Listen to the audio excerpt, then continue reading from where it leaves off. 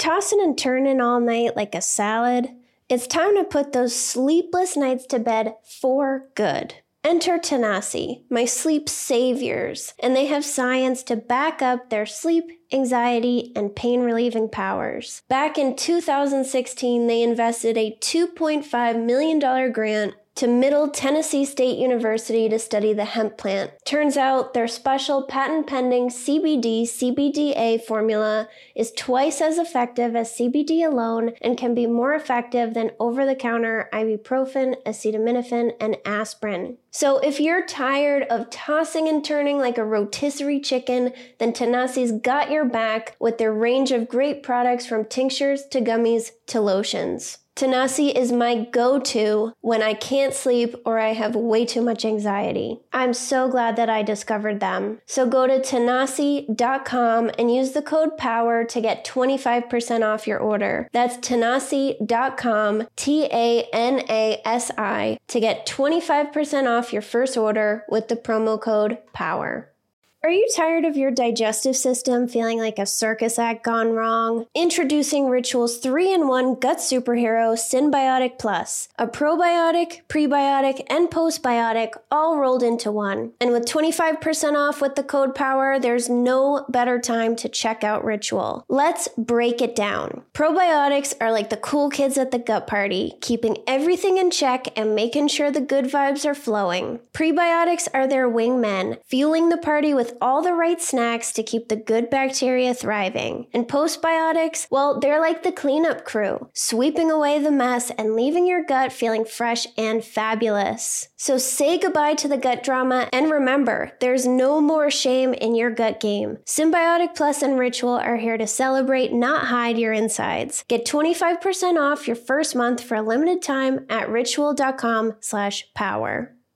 Sober Powered is sponsored by BetterHelp. I was a stress drinker, and I thought, if only I didn't have so much stress, I wouldn't have to drink this much. But do you know why I had all this stress? Because I didn't have the skills to take stressors off my plate, so they built up and wore me down. Some stressors are big and others are small, but carrying around 25 minor annoyances is going to have an impact on you. Plus, did you know that alcohol messes with our stress response system and decreases our ability to handle stress? It makes small things seem like a much bigger deal. Learning how to manage stress and take things off my plate has changed my life. I'm calm, I'm less reactive, and I believe that I can handle whatever comes my way. I feel proud of the way that I handle things now. You can get there too. Get it off your chest with BetterHelp. Visit betterhelp.com/sober to get 10% off your first month. That's BetterHelp, HELP.com/sober.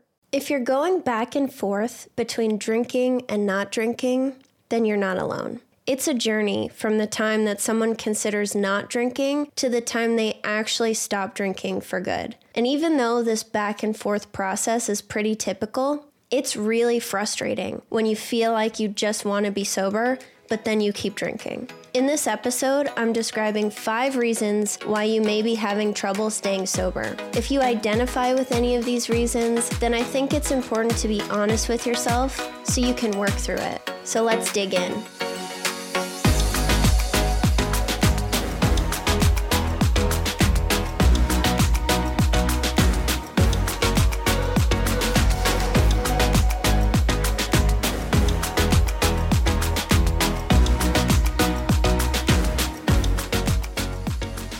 Number 1, how much you value alcohol. A lot of us will claim that our drinking is just a bad habit, but it's more complex than this. Bad habits are thoughtless. We just do them without thinking. And if they get bad enough, we address it, willpower our way out of the habit, and move on. We don't crave our bad habits after we've broken them. But with alcohol, we form beliefs that alcohol helps and is a solution. And this is what I try to address in my 31-day quit drinking course. I try to address the mindset and your beliefs and why alcohol helps you. And if you want more information on that, you can find it in the show notes. But take a second to think about your other bad habits. Do you feel that those are a solution for your problems? Do you crave them? Probably not. When we're triggered, the emotional response from the trigger significantly drives up the value that we place on alcohol. So even if you value your sobriety too, once the amount you value alcohol surpasses the amount that you value sobriety, it's going to be hard not to drink. And your value of alcohol is always changing based on what's going on in your life and what's going on in the moment. When we first quit drinking, we are highly motivated. Maybe you just had a vicious hangover or you humiliated yourself yet again. Whatever the reason, it's really motivating. But as time goes on, this motivation fades, as all motivation does, and the reasons why you drank begin to appear. Work stress that you don't know how to deal with, fights with your partner, all the stresses of parenting, any kind of emotion, positive or negative, nice weather, the weekend, and lots more. And as these reasons start to build up, you're reminded why drinking helps, and you begin to value alcohol more and more. When you have a crippling hangover or you're filled with shame, you value alcohol pretty low, and you may even express this by saying, "I'm never drinking again." But when you're triggered, the value that you place on alcohol shoots up because you know that you can use alcohol to instantly control how you feel. I talked about this in a lot more detail in episode 91. Do you want to be sober or do you want to drink without the consequences? So if you want to learn more about this idea of value, go check that episode out. And this brings me to number 2, no coping skills. If you're going back and forth and you can't stick to your sobriety, it may be because you have no coping skills. Stress is balanced out with healthy coping skills. And these tools allow you to take things off your plate so it doesn't build up and overwhelm you. If you don't have any coping skills, then stress is just going to continue to build and build and build until you can't handle it anymore. We drink problematically for a reason. And even if we convince ourselves that we drink to socialize and have fun, there's a reason behind it. And likely the reason is lack of coping skills. We don't know how to cope with whatever. So instead of trying to learn how to cope with it, we take a shortcut and drink alcohol and instantly get the outcome that we're looking for with no effort. Understanding why you drink is key, but in my experience, I couldn't understand why I was actually drinking until well into my sobriety when a bunch of emotions popped up that I couldn't deal with, and I had to learn to deal with them. When I was drinking, I was dramatic and easily offended, and I still escalate things in my mind sometimes, but I'm much more calm now. I'm able to apply the tools that I've learned without things feeling overwhelming or like a huge deal. And if you don't have coping skills, then you may find that you drink and think, I don't know why I did that. Or you drink at other people. Part of sobriety is learning how to cope without manufacturing feelings or lack of feelings with alcohol. Sometimes emotions are uncomfortable, and being able to exist in that discomfort and ride it out and get to the other side is key. Uncomfortable emotions are not going to last forever, but if you drink to cope with anxiety or anger, then you'll find that your anxiety and anger comes back stronger the next day. And then you have to deal with it again with alcohol and the process repeats. If you can learn to just be okay with feeling uncomfortable, then you'll discover you feel a little bit better the next day. I have a lot of different episodes on coping and emotional sobriety, so make sure to scroll my catalog or check out my website for a list. The third reason why you might not be able to stay sober is because society normalizes drinking and you feel pressure to be, quote, normal. Drinking is normal in our society, and people always tell me that where they live has a big drinking culture more than most places, or that their job has an especially big drinking culture. And I've heard this from people regardless of where they live or what they do for work. We just have a big drinking culture as humans. It's basically everywhere. It's hard not to drink when everyone else seems to be drinking around you. According to the National Institute on Alcohol Abuse and Alcoholism,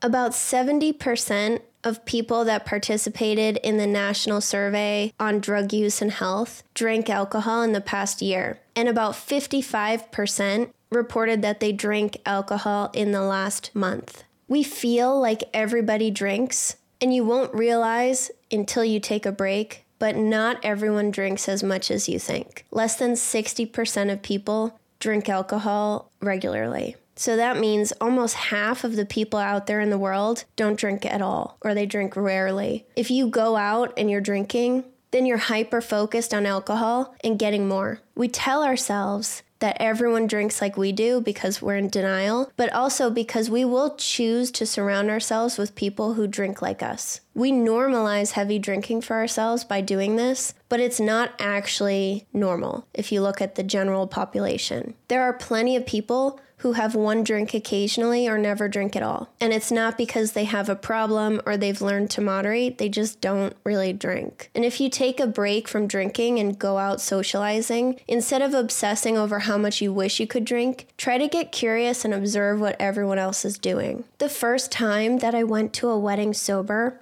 I convinced myself it was a big, heavy drinking crowd and I would be the only one not drinking. I don't think that I was, though, because they were going through Heineken Zeros like crazy. And even though most people did drink, they drank significantly less than I thought that they did. And I felt shocked and a little bit embarrassed to discover that no one actually drank the way that I did. It was just me the whole time. Even if I'm considered weird or abnormal because I don't drink, I think that sobriety is a social superpower. I don't have to humiliate myself, get sloppy, overshare, or black out anymore. I'm in control of how I act 100% of the time, and that's so freeing. Most of the time, when people who drink encounter someone sober at a social event, they're in awe of them. I remember when I was drinking, I thought that sober people or non-drinkers had an aura around them. They were just comfortable with themselves. They didn't need to drink to fit in, to relax, or to make the occasion more fun. They were just confident and comfortable with who they were, and that was enough for them, and it wasn't enough for me. So I always admired them. The fourth reason you might have trouble staying sober is because you're trying to do it alone. And you might be thinking, well, no, I'm a member of a sober Facebook group and I go on Instagram. Lots of people will join groups, disappear, and then come back to post about their day one, and then disappear again and repeat the whole process. And that's not the kind of support that I'm talking about. When you really allow yourself to become part of some kind of sober community, whether that's in AA, Smart Recovery, Dharma Recovery, Sober Mom Squad, The Luckiest Club, My Living a Sober Powered Life community, or sober Facebook groups, you get to know the other members and you care about each other. Coming in to post about a day one and then leaving is still basically doing it alone. I have so many sober friends now, and I know that I'm cared about. I know that if I disappear, some of my friends will reach out and check on me. And this creates accountability and makes us think twice about drinking. The only reason that I was able to get my first week sober was because a therapist challenged me to do it. I knew that I would have to go back the next week and tell her if I drank or not. That creates way more accountability than just trying to be accountable to myself. Some people can do it alone, but if you're going back and forth without success, then try something new. Consider joining a sober community either in person, online, or both. And you can get more info about my community in the show notes.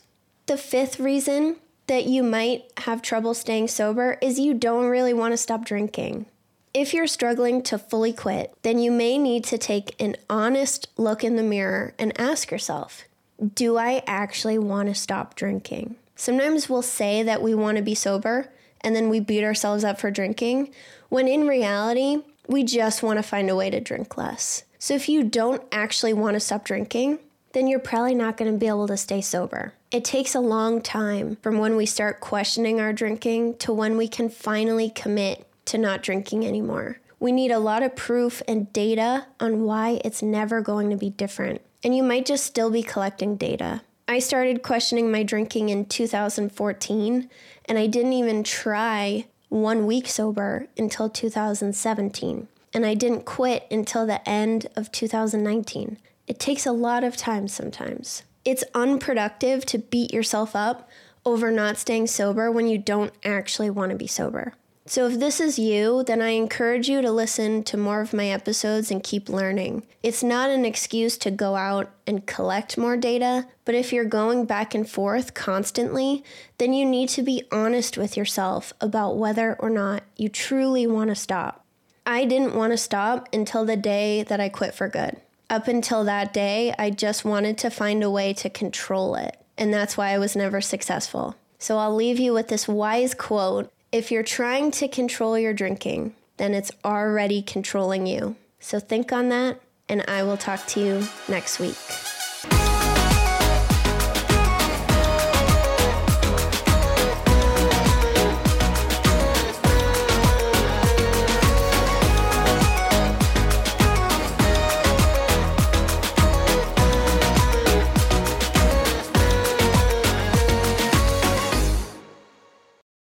I'm Madeline, and I'm the host of the Happiest Sober podcast. I got sober in my 20s after a decade of gray area drinking, and the greatest plot twist of all time was realizing that alcohol, the thing that I thought made my life the most happy and fun and exciting, was actually the exact thing preventing me from living my happiest and best life. My mom is 40 years sober, and she joins me on my podcast very often. I like to call her my part-time co-host, and I also bring you solo episodes where I share my top tips, tricks, and mindset shifts in sobriety, and lots of how-tos for navigating all the things sober, from weddings to parties to holidays to bachelorette parties to trips. I'm also joined by so many guests who come on and share their sober stories, and they're all so inspiring. I'm here to show you that life doesn't end when you quit drinking. In fact, it's very much the opposite. And no matter what your relationship was with alcohol, life can be the absolute happiest when you're sober. New episodes come out every Tuesday. You can listen to Happiest Sober podcast wherever you get your podcasts.